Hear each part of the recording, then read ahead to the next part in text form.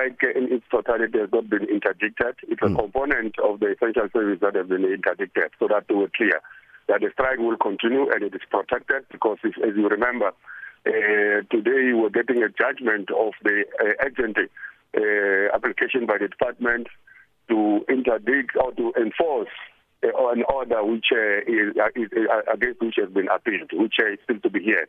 However, what the judge has done today, has interdicted the essential component of it, and we intend to currently comply with that while we're exploring our options, because we still have to react to it. It's just a few hours that this judgment has been handed over. Therefore, we'll have to look at whether our options that we can still explore and respond through them. However, for the moment, we are urging our members and we are busy on the picket lines, addressing them, giving them the report and the outcome and what it means, and ensuring that we comply with the judgment.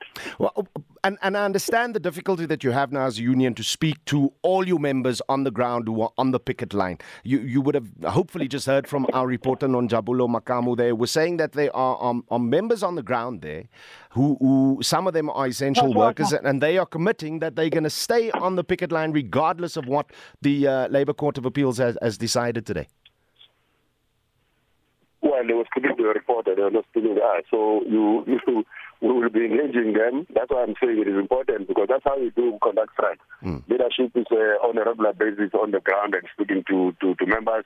They will not commit anything because they are not the one who to interpret it that the court interdicts.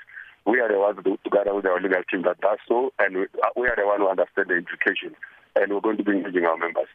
How long? Of course, I suppose what they mean is that courts will always do their job, but they're not going to resolve the dispute. So the issue that the dispute is going to stay, it's not going to be resolved, and it means workers will have to find a way to make sure that their dispute is resolved, because they cannot be tied hands and not fight for themselves when they are still agreeing. So we have to find another way of continuing the fight. How long do you think it will take for essential workers then to return to work, to get off the picket line?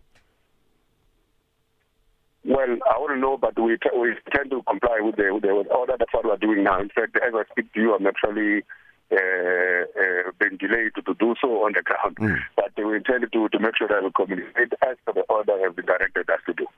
In the meantime, and until there is finality on this matter, 10% remains 10% is your demand. The settlement will be an outcome of the negotiations. What we're fighting for is that the employer must come to the facilitated process that they've already started and genuinely engage. So we will settle. But for now, yes, as long as the employer insists on the unilaterally implemented 3%, we will insist on our 10% demand until negotiations take place.